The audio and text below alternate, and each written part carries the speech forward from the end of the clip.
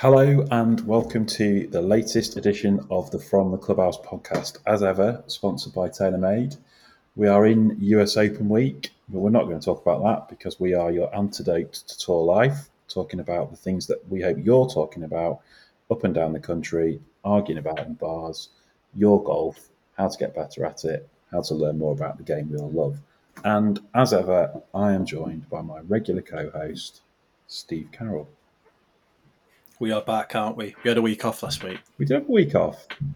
but we are back. We can get into why we had a week off in a minute. You've been. I've reading on our website that you actually following through on this commitment to submit every single general play score. I am doing it. Yes, How's that I playing think out for you? I'm 4 rounds in now, with a fifth coming up this week because we've got a trophy comp and I'm playing in it. Mixed bag. My handicap went up. I then had a very strange round where I shot 46 on the front nine, which was 11 over par, and 36 on the back nine, which was 1 over par. So I actually thought I was going to get cut because I had 37 points, and then I did not get cut, which apparently means I am actually quite well handicapped currently. So I cannot claim to be a single figure golfer. At the moment, I am an 11.6 handicapper who's playing off a course handicap of about 13, and that appears to be accurate. Right. So you're getting closer to where you think you ought to be, or not?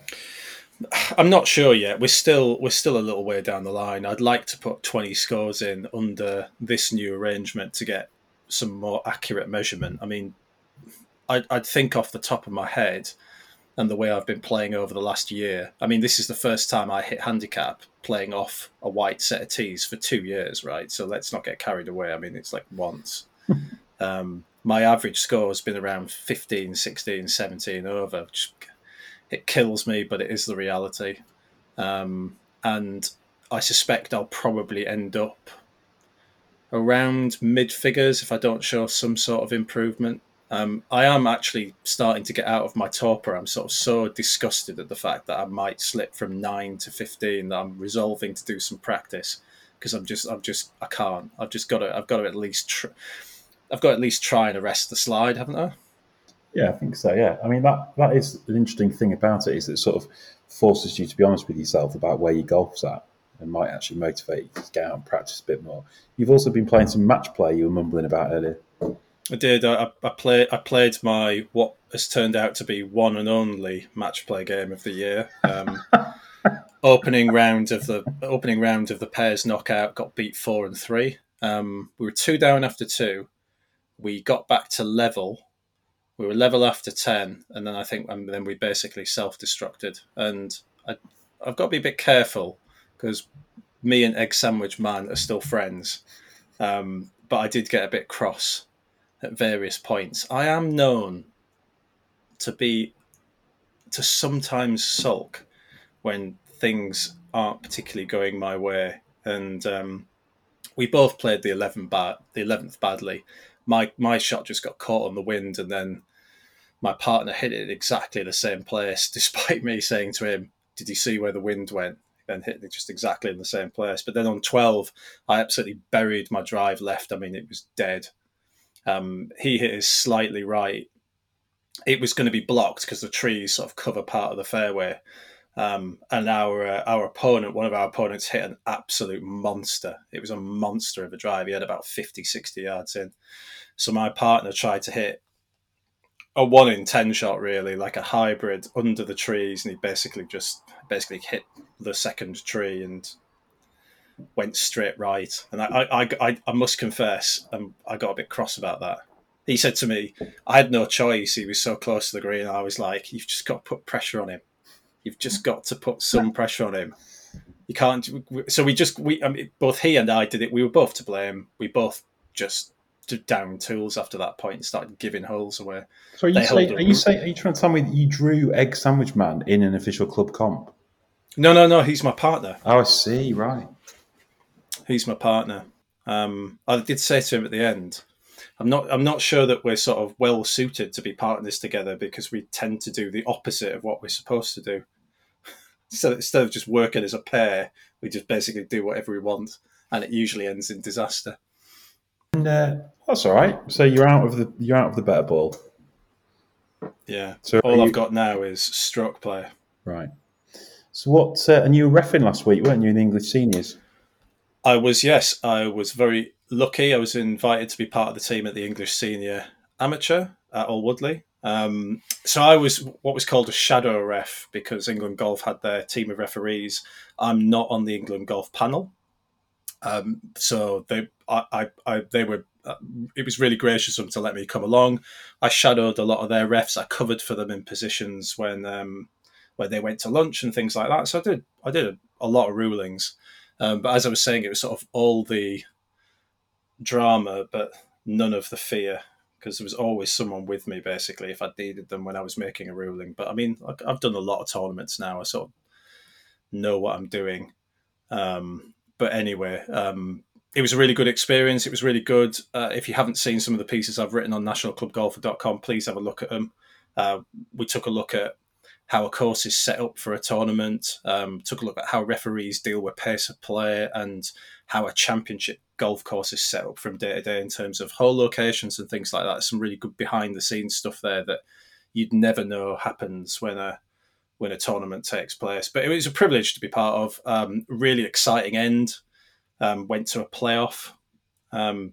Phenomenal golf. Different golf, I think, to what you see when the young guns go and hit. I mean, some of these guys can still really get it out there, but they golf their ball extremely well. They're very straight. They get it round. Excellent short games. Some really good scoring. If you go around All Woodley and sort of 3 or 4 under par, you've played some really good golf, haven't you? So Yeah. Excellent to be part of it, really, and I hope it'll be the first of many. I do have some ambitions, Tom, for refereeing, but I've got to get on a panel at some point somewhere. And one of the pieces you wrote was about pace of play. So do you have to do any pace of play? Yes, I mean, it really is the main part of the referee's job. Everyone thinks we run around doing rulings all the time, and the reality is that there's a truism about refereeing that it's sort of like 99% boredom and 1% panic, which is true, because you end up not doing a lot rulings wise for the chunk of the day, and then you might get called over to a flurry all at once. So mostly what referees do is they monitor pace of play. So if you think about Old Woodley, the English senior amateur had 288 players. They were split at 2 courses before the final third round. So you had 144 at All Woodley, 144 at panel. You've got to get these guys round. So you're teeing off at 7:30. The last tee off is at 3:30. You've got a 50-minute starters gap in there, and you've just got to make sure that play flows, because if you get a traffic jam, the whole thing can go to rack and ruin, really. The one thing people don't like, particularly in tournaments, is like hanging around on every tee and every shot. So it's a mixture of trying to keep players to timesheets. They've got a maximum hole time and a maximum length of round time that they're supposed to stick to. So it's about just making sure players flowing, trying to sort of work out any hot spots, trying to figure out any problems that are on the course. So we had a problem on the 10th that was caused by players teeing off too late for reasons I don't need to go into, but that was causing a delay on 8, a delay on 9, because everyone was trying to go on to the par 5, Tom, in 2. So you have delay on 8, delay on 9, then delay on 10. And if you let these things keep going on, suddenly your 4:12 maximum time ends up being 4:45. Everyone gets annoyed. Everyone walks off. Everyone sulks because it's too long. So pace of play is like the most important thing I'd say a referee does. These guys were brilliant at it, absolutely fantastic, just encouraging people, cajoling them if they had to, warning them. Don't actually think we got to a stage of officially timing anyone. Can't remember now off the top of my head, but it all seemed to work pretty well. That's really good. To be honest with you, I was following the scoring on Golf Genius when I was away. There's obviously, I don't know, a dozen people that I knew that were playing. I was absolutely staggered by the size of the field. It's sort of quite heartwarming that people are still turning up to give it a go at whatever they are, 50, 55. Yeah, well, I mean, it was right up to into the mid-60s, I think, as well. I mean, people were balloted out, right? Right. The handicap limit was low. I think it ended up getting up to, because of some reserves came in, I think it ended up getting up to 2.9. Right. But there were 80, but I think the tournament organisers were saying to me there was 80-odd players balloted out. Amazing, isn't it? So there was 360 odds tried to enter. Yeah. That was absolutely amazing. That'll be me one day, hopefully. I'll make it that far. Well, we have to be 55, so you've got another decade yet. Oh, yeah. Unless, I mean, they're talking, aren't they, about moving the senior age limit down to 50. I mean, it's obviously 50 in the PGA Tour champions, isn't it? I think they probably ought to do, because the sort of mid-amateur golf has basically all but disappeared, hasn't it? There is still an English mid-am. Yeah, it's a Logan, isn't there? I think that's what they call Yeah, it. yeah, but it always clashes with my club champs, and that's about it. The British mid-amateur no longer exists. Obviously, the US mid-amateur is quite a big deal. You get a master spot, don't you, and all sorts. Yeah. A clever thing I thought they did at Old Woodley was they had age prizes. Yeah, So I saw that. Yeah. you had like 55 to 64, I think, might be a bit, and then over there was like 2 category age prizes, which I think was good, because I think the big fear of opening up to 50 is that they'll actually swamp the older players. I mean, some of the younger players, 55, they can still absolutely get it out there. So Yeah. if you put a load of 50-year-olds in there as well, I mean, can you imagine letting you loose on Old Woodley at 50? Yeah, it's good. That's really good. It's a great occasion. I was in Ireland. Thank you for asking. I understood. Well, that is why we didn't do any pod last week, because Tom was uncontactable, despite the fact that he was only about 350 miles away as the crow flies. Apparently they have no internet in Ireland. Either that, or he was entertaining himself every evening with Dan. Well, I did cheat on you, actually, because I did do a podcast with Dan and Clyde Johnson, who was the architect of one of the courses that we played. That is betrayal of the highest order. So we'll have to find a home for that at some point. It was an amazing trip. You're going next week, aren't you? I am. In fact, I think I'm going to some of the same places you did. Yeah. We should talk about it briefly. I really want us to do a podcast about the anatomy of a golf trip, because there's so much to it, isn't there? Like what you pack, what sort of variety of courses you play, what is the right amount to try and jam in. I'd like us to get into that maybe when you're on your trip next week and all these issues are sort of fresh in your mind. We had a great time, the highlight of which was definitely St Patrick's Links at Rosapenna, which opened last year. So Tom Doak, and we spoke to one of his key shapers, a guy called Clyde Cunnin, who regular listeners will know well because he's done work at Moortown and Old Woodley. And the golf course is just absolutely epic, Steve. It's 500 miles wide off the tee, basically no forced carries, just like unbelievably playable golf course. I think it might be as long as 6-6 off the back tees. They've just resisted the temptation to put in any sort of silly championship tees. It's got these enormous, like, swaling, very, very slopey greens that they keep like at a very sensible stimp to make them puttable. It's one of the coolest holes in the world is a bunkerless par 3 17, where it's all just about the shape of the land, which makes the hole what it is. Obviously, there's some pretty stunning views. The whole thing's just set in this like bonkers dunescape. I think it might be my favourite ever golf course. We played 36 holes on a beautiful day, and you could have just kept going. It was absolutely amazing. So I highly recommend that people get there. And I was very excited because my new TaylorMade clubs had arrived. Ah. So so what have you got then? Take me through your new Well, TM I've had bag. like the full service. So we were out in Carlsbad in California a month or so ago. Went to the Kingdom, which is kind of TaylorMade's absolutely unbelievable fitting facility across the road from their headquarters in California. So they get lots and lots of tour players go there for their own club fitting, particularly when there's an event in the area. They've got this absolutely ludicrous TrackMan range where they've got multiple TrackMen that track the flight. They pass on information one to the other, which tracks the flight of the ball. And we had this sort of facility to ourselves for the afternoon with a couple of their tour reps. And it was just a mega experience. And you kind of do it even if you didn't get the clubs, but they kindly said they would send me the clubs. So I'm just absolutely staggered by some of this stuff. So I've been in Cleveland wedges, I think I'm on my fourth maybe iteration of RTX wedges, and I've always, when anyone says, do you want to test these wedges, do you want some new wedges, I always say no thank you, I am very happy with my Cleveland.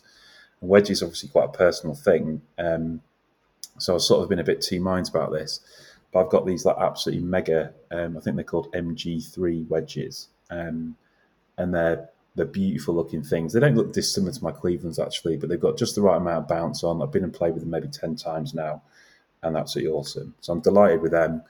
And like I always do when I go to fittings, I'm always wanting to try and get fitted into a blade. And we had to go with everything basically. But I'm in the players. I guess what would you call it? It's the kind of the players iron with a little bit of help in. So again, I'm coming out of Mizuno's. I wasn't fitted for my Mizuno's, just to be clear. But they again with a sort of players iron with a little bit of help in. I've always struggled for loft. I've always struggled for spin out of them. And I've never felt that they don't come off like you would sort of expect a Mizuno to do. So I've got into TaylorMade P7MCs, the 23 model, and absolutely brilliant. So they're 1 degree weak, so they're kind of basically standard lofts, and they're 1 degree flat. And I just sort of feel like I'm getting that little bit more launch on my irons, which is helping me in terms of spin rate, helping me in terms of a kind of more natural looking shot and a more natural landing shot. So I'm like properly delighted with my irons. And I've got this Stealth 2 fairway with a mega heavy, mega stiff shaft in. So I've never been a big 3-wood person off the tee. But now I've got this 3-wood that I can launch. It's got tons of loft on it, obviously. But it's got a really stiff shaft in. So I feel like I can go at it, not turn it over, and it's coming out flat and almost no spin. So it's a brilliant tee club for me. And I've got into the Stealth 2 Plus driver, so pretty happy with that. And I've got this very fancy Ventus TR Red shaft in it, which has got a lot of sort of help at the bottom of the shaft, despite being a very heavy, stiff shaft, which I think is just what I need. So the whole experience has been awesome. The 3-wood's a very interesting club, I think. I'm hitting the 3-wood as long as I'm hitting the driver, actually. Yeah. I mean, I'm really pounding it.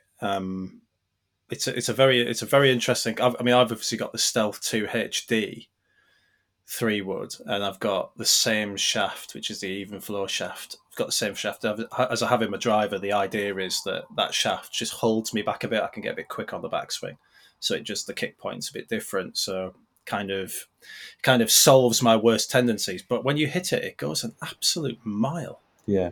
So I was very happy. I was so happy, in fact, that I bet you are. came to the office on Friday afternoon the other week, and I had quite a bit of admin I wanted to get through. And then this box arrived, and I was like, that box is from TaylorMade. So I then put it in the boot of my car, drove directly to the golf club. So they're motivating things, aren't they, new clubs? So I'm absolutely delighted. I'm going to do some social stuff on it because it's a real privilege to have that gear. It's proper.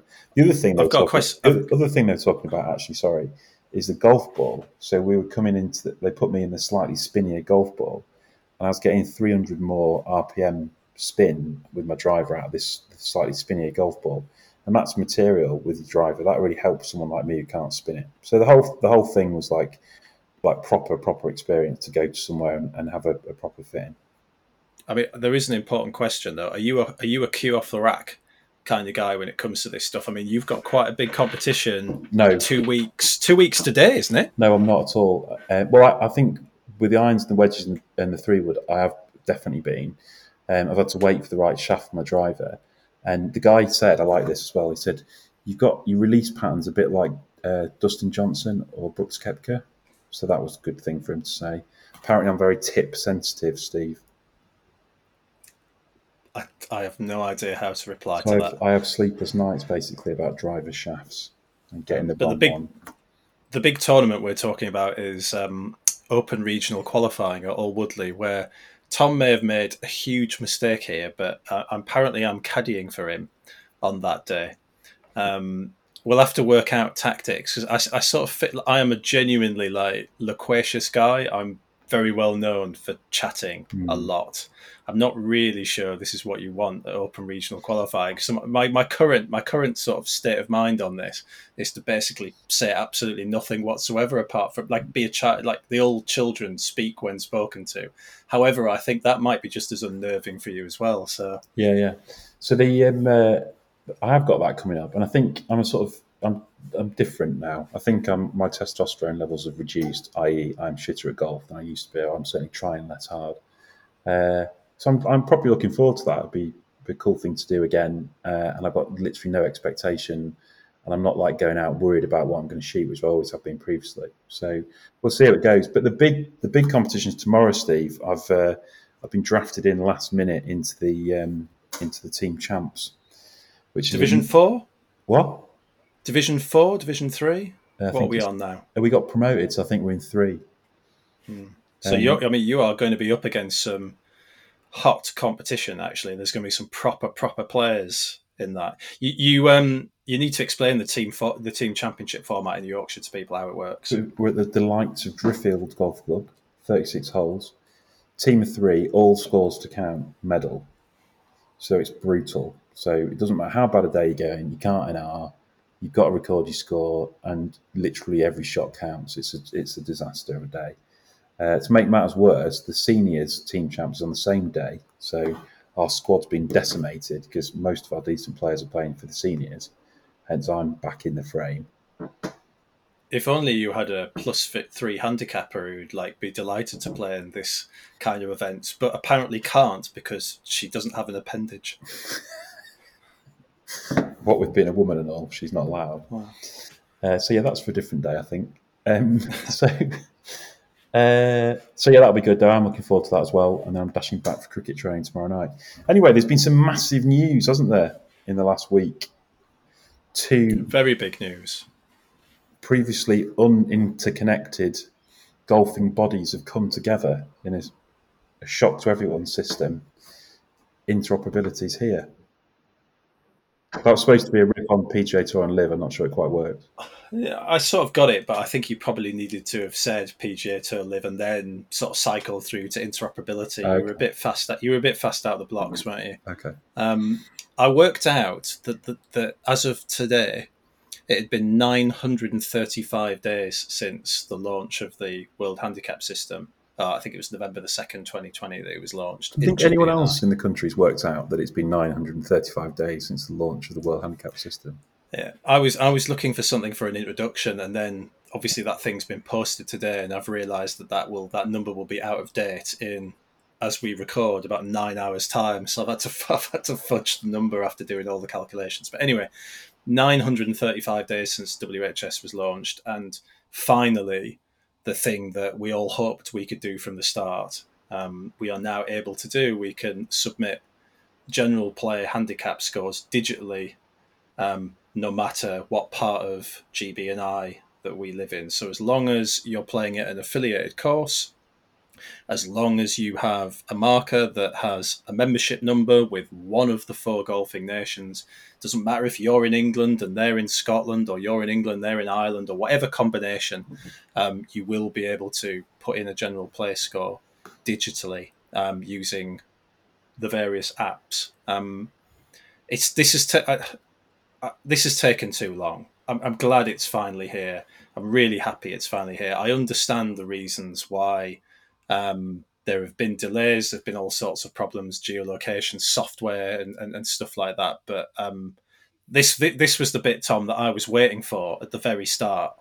So I'm really glad it's finally here. But it has been a frustration that it's taken this long to get here. Let's just try and pick it off in chunks then. So first of all, so we're specifically talking about interoperability. So I think we should try and explain what interoperability actually means. And it's one of these things where, why do we get these words that sort of come out of these things? Like, we've also got a tester, haven't we, to do with World Handicap System. It's like, do we need these words? What does interoperability mean? And can you think of another word we could have used? I am going to suggest it means the ability to put scores in between different countries in one app. In this case, GB and Ireland, because at the moment it's only GB and Ireland that you can do this digitally. So the World Handicap, it is important to point out at this stage that the World Handicap System is still not world in the way that some people might think that it is. It obviously is a World Handicap System. It's used all over the world, but I don't think at the moment you can go to Spain and Portugal and put your scores in digitally. It's worth saying that interoperability means the ability to submit a score digitally, because you could always submit a score before, right? Well, since last August in England, you could do it manually.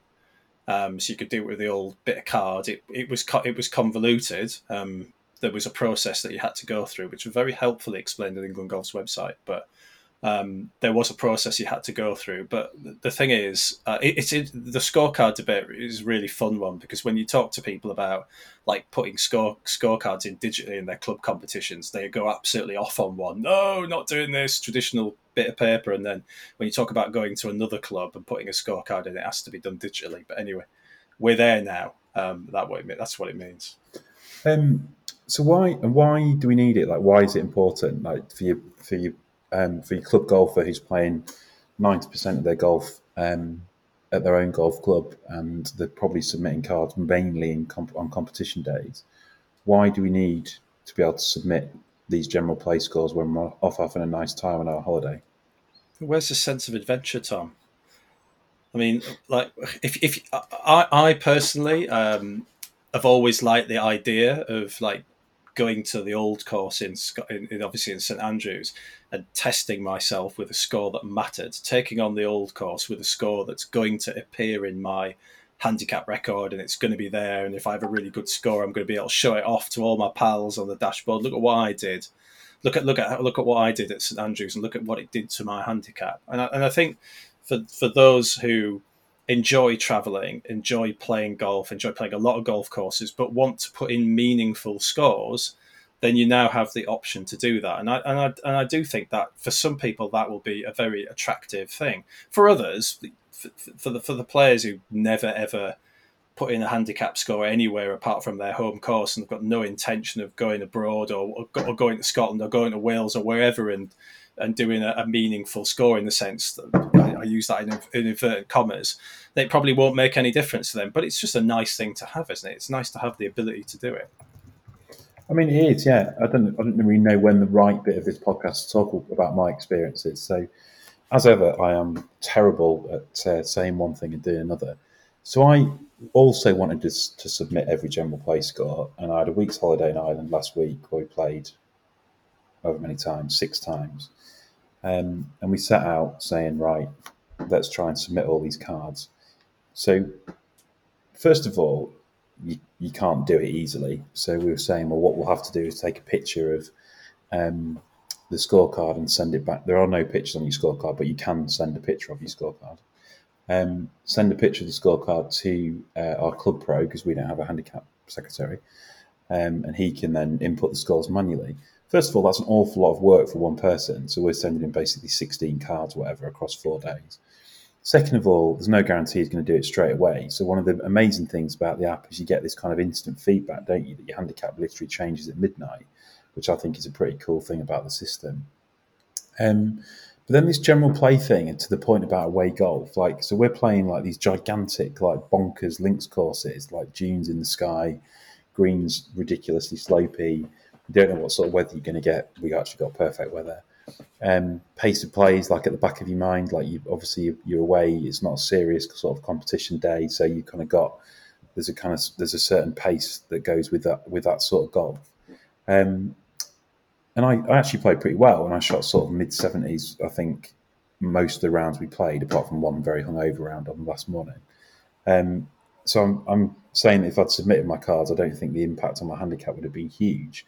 We're playing at courses with high course ratings, and I was, broadly speaking, 2 or 3 over par at each of the places we played. But I didn't submit the cards because we like hold out all the time. First of all, that becomes a real bind, I think. So like you literally hold, like tapping 2 inches in and stuff that you just want to flick away. We're trying to work out how long we thought it took to sort of knock in sort of foot and a half putts rather than just conceding them as you would do in match play. It also kind of removes the colour a little bit from the trip, right? So you can't say, oh, today we'll have a match play, or you can't, there's none of that strategy around gimmies.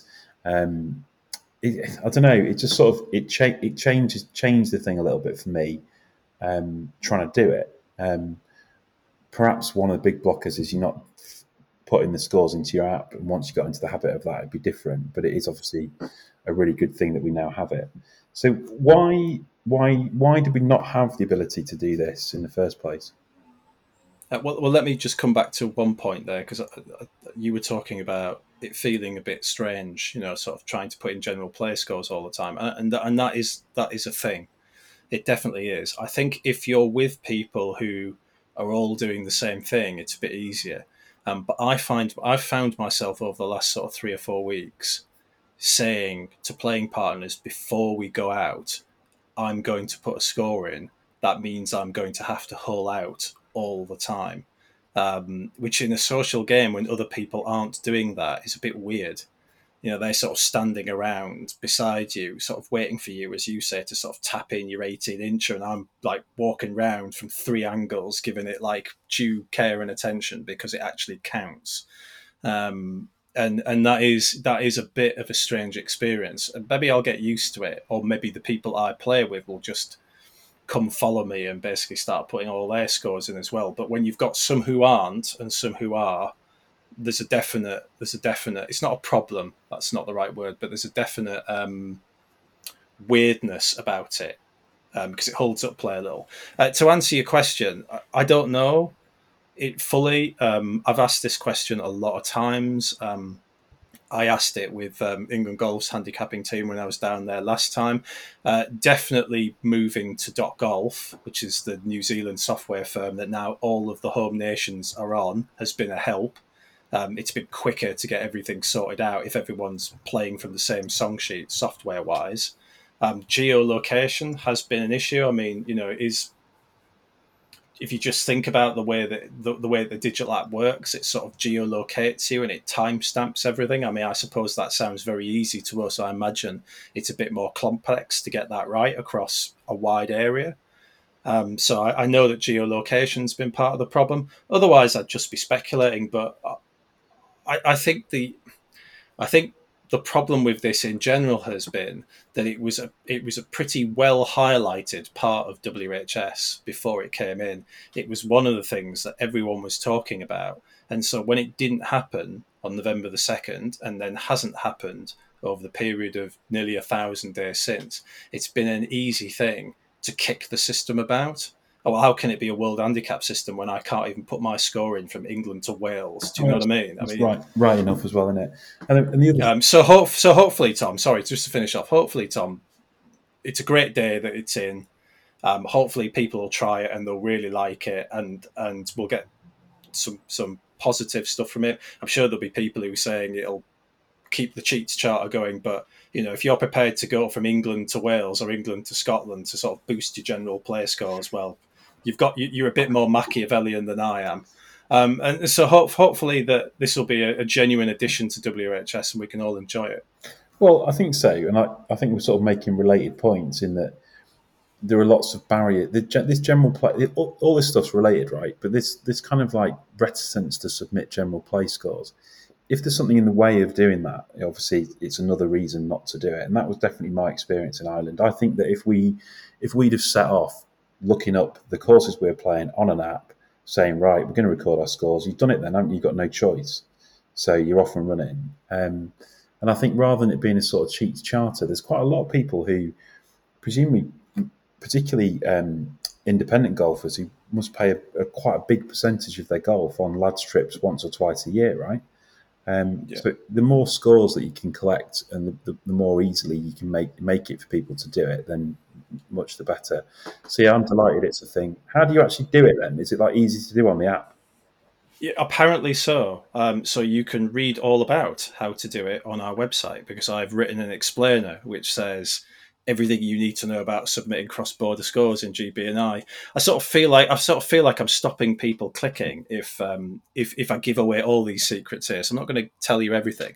The one big thing about it is there are two big things about it that are different to the way you would do it now, and it depends really on one bit depends on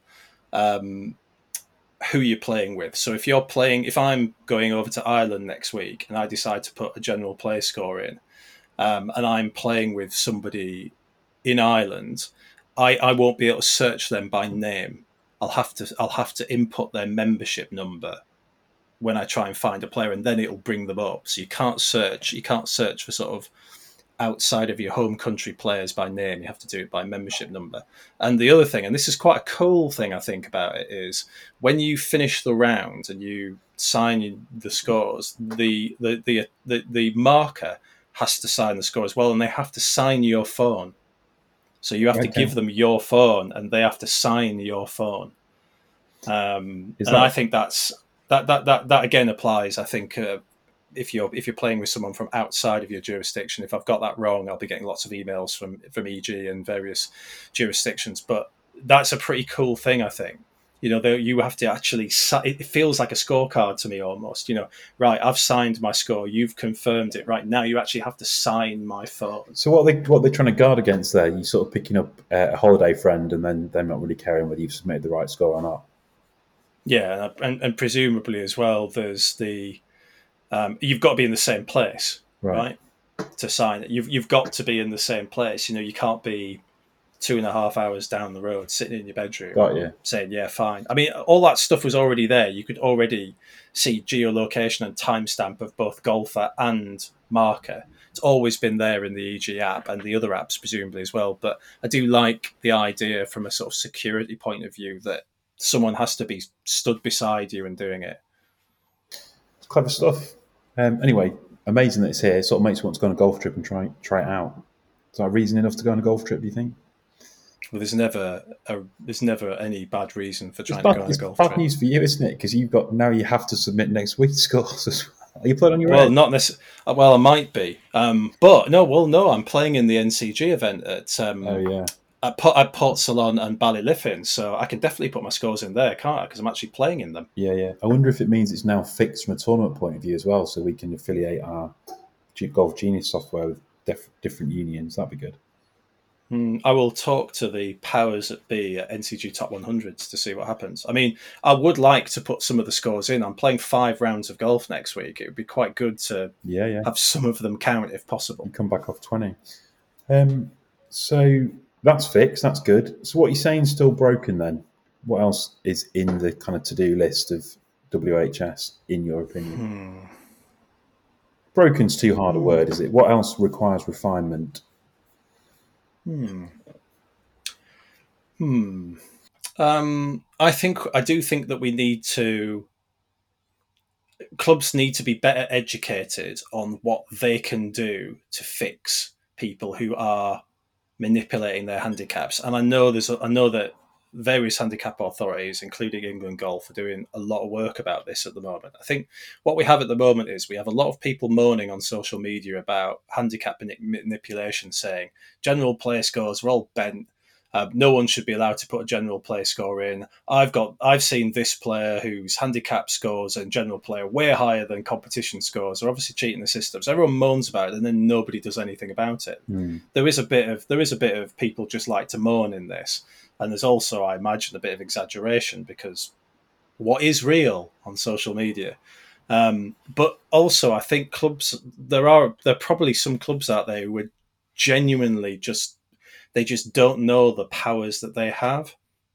And the reality is they have massive powers if they actually find someone, if they've actually got evidence that someone is manipulating their handicap, they can do all sorts of things.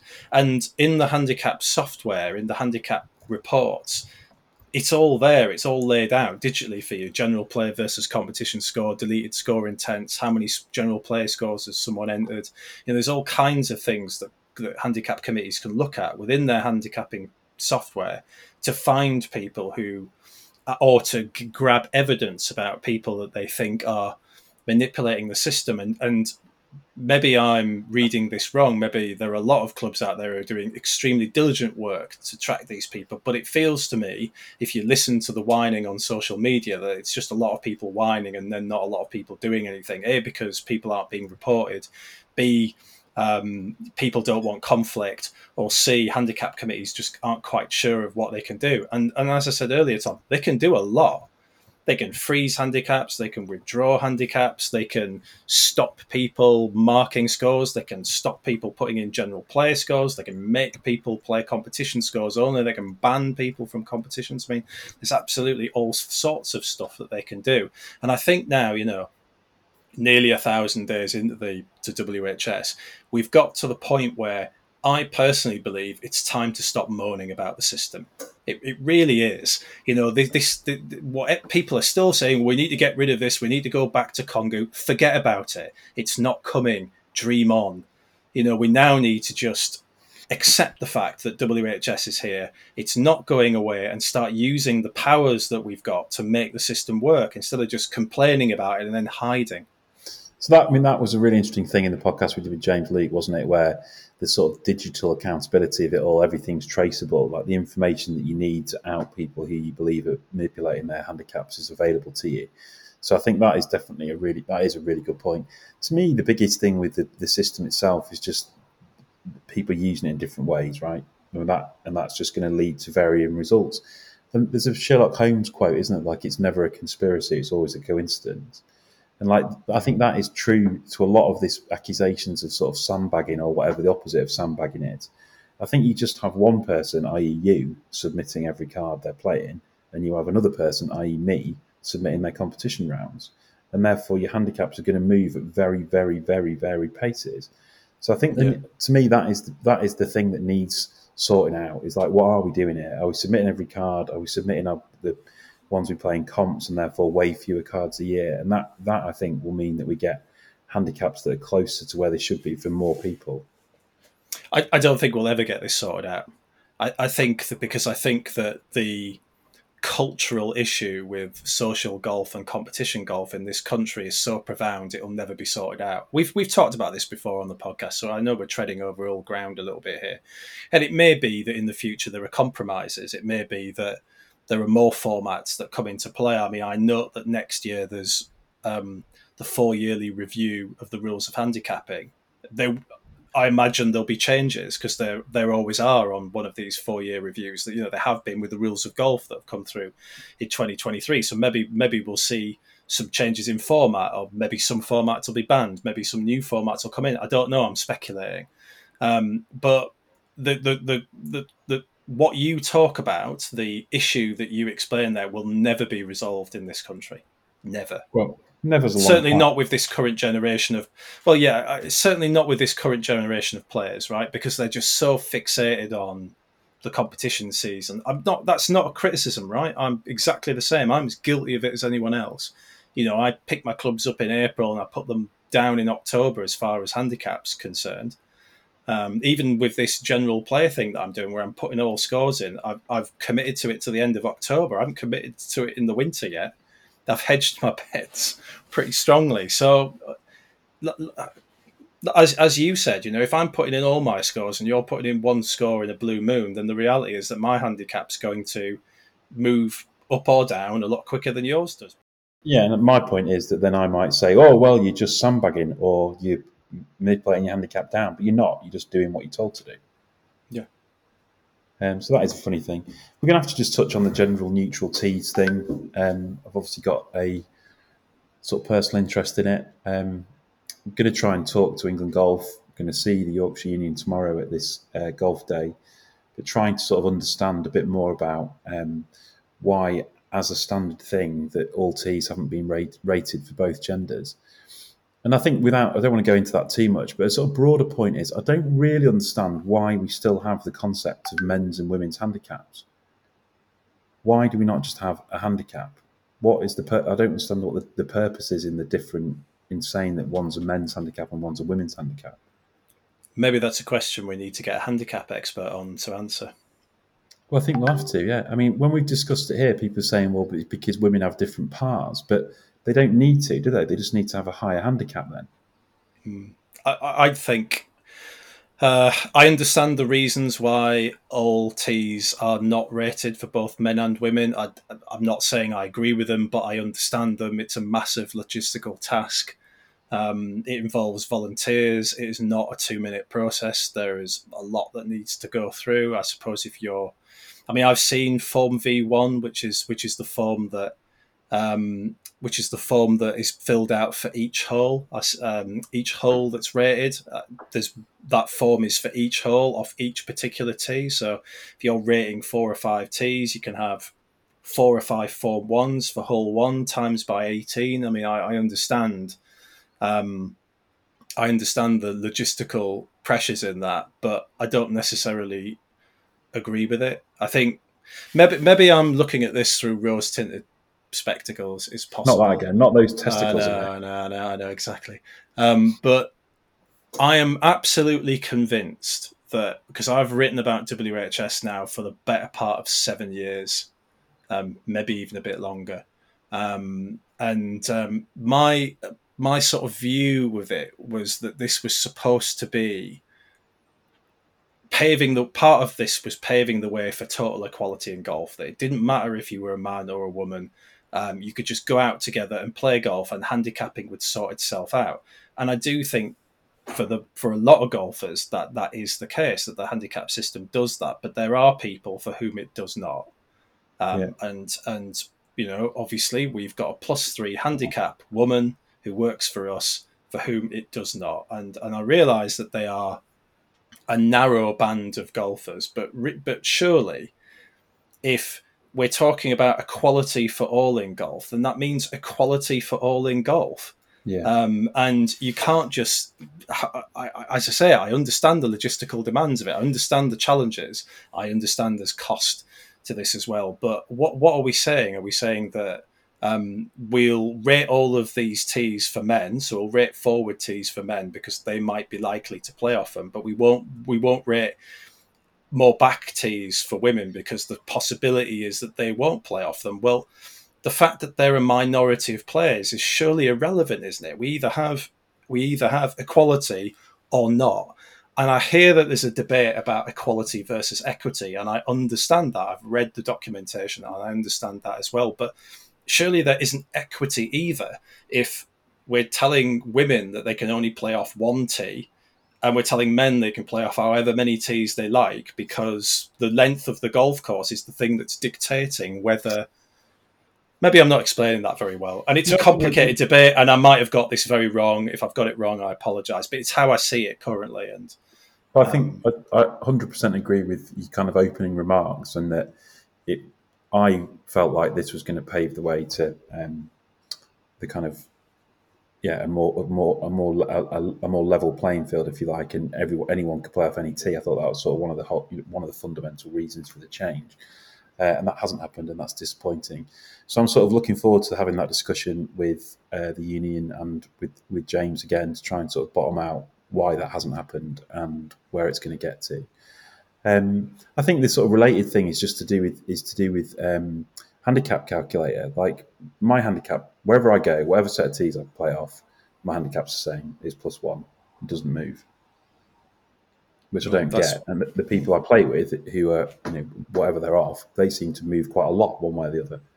Well, you're better than the course rating probably at a lot of courses because you're a better than scratch golfer. So if the course rating is based on a scratch golfer, a 0 handicap golfer, and you're +1, then you're better than the course rating suggests that you would be. So your handicap wouldn't move, would it? I don't think. Right. Okay. I do understand that then, I guess. And I guess with anything new, there's still a bit of education to do with people. Anyway, it's on the move. We've got interoperability. We've been wanting it for ages. We're delighted it's here. We can't wait to go out and use our app in far-flung parts of Britain and Ireland. Yeah, I'm really hopeful that I can do it next week. It'd be really, really good. If I can genuinely put some scores in, because like for me, NCG Top 100 events are a bit strange because I get to play with people who are obviously in a competition because there's prizes to be won in our competitions, but I can't win the competition because obviously I'm staff, right? So I can't win my own competition, can I? So it'd be really nice if I've got the possibility to have a meaningful round while they've all got their meaningful rounds going on as well, and then we can play properly. Whereas a lot of the times I go out, I am doing what you would do, scraping putts and stuff like that. And it must be a bit weird for those people. So if we're all in a round and we're all playing proper golf together, then I look forward to that. I really do. You'll be in a competition environment, yeah. Exactly. So we've got lots of good stuff coming up, haven't we? Like this podcast is the sort of gift that keeps on giving at this time of year, because there's tons of out and about stuff that we're doing, which gives us lots of food for thought. So I'm keen to talk about the anatomy of a golf trip next week. Definitely keen to try and get to the bottom of the general neutral tees debate when we speak to those people. Looking forward to hearing about your trip to Ireland. We can compare notes on how many pints of Guinness we drank. I think I probably will drink more than you will. If you are listening to this on Apple or Android, please do give us a subscribe. It massively helps us. We're directing all of you to those channels now. If you are listening to this for the first time, I suggest you go and check out last week's podcast with James Bledge from Hoylake. Fascinating insight into what goes into setting up an open venue. Tons of good stuff on the channel there, so you do go and check it out. Have a nice time in Ireland, Steve. Cheers, Tom. Look forward to regaling you with my Guinness dreams when I come back. See you later. Cheers.